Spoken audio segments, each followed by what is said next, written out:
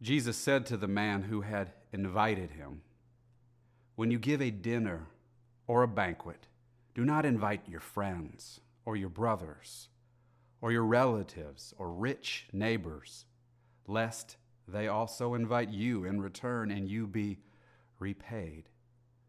But when you give a feast, invite the poor, the crippled, the lame, the blind, and you will be blessed, because they cannot repay you, for you will be repaid at the resurrection of the just."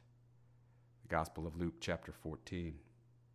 Is Jesus concerned about wedding feasts or just once a year festivals, banquets? Is he concerned about, in modern language, dinner parties or inviting someone over for supper? What he says here certainly applies to hospitality, but it applies to many other activities as well. He says, give to those who will give nothing back in return. Give without desiring any kind of return payment.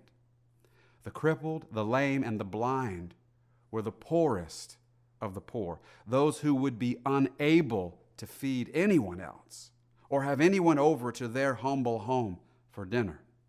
They are the example of a person who will not be able to return the favor or give something else in return. Jesus says, you will be blessed because they cannot repay you. This means we should deliberately be looking for the opportunities to do something for nothing, to do something for no money, no recognition, no praise, no gratitude, no future favors, no social climbing leg up. When you do something for nothing, God is the one who repays you.